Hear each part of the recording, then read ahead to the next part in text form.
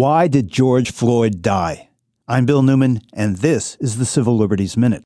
One answer, because former Minneapolis police officer Derek Chauvin, who's white, pressed his knee into George Floyd's neck, Floyd is black, for 9.5 minutes and suffocated him. Other officers assisted or did nothing to stop Chauvin, who is now in prison for murder.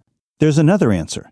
60% of the time that Minneapolis cops have used force, it's against black residents, although black residents make up only 20% of the city's population. And city police officers have stopped black drivers 6.5 times more often than white drivers, and then disproportionately and inappropriately searched and handcuffed them. And the police have often used excessive force, including against persons who committed a petty offense or no offense at all. And also, they've shot at people without determining if there was an immediate threat, and regularly discriminated against Native Americans as well as black residents. These facts are set forth in a recent DOJ report, which will result in a consent decree with the city to institute police reforms. Attorney General Merrick Garland said that there were many Minneapolis police officers who did their job with professionalism, courage, and respect, but the report makes clear how intolerable behavior by police was tolerated and condoned. As the Attorney General said, the patterns and practices of the police department made what happened to George Floyd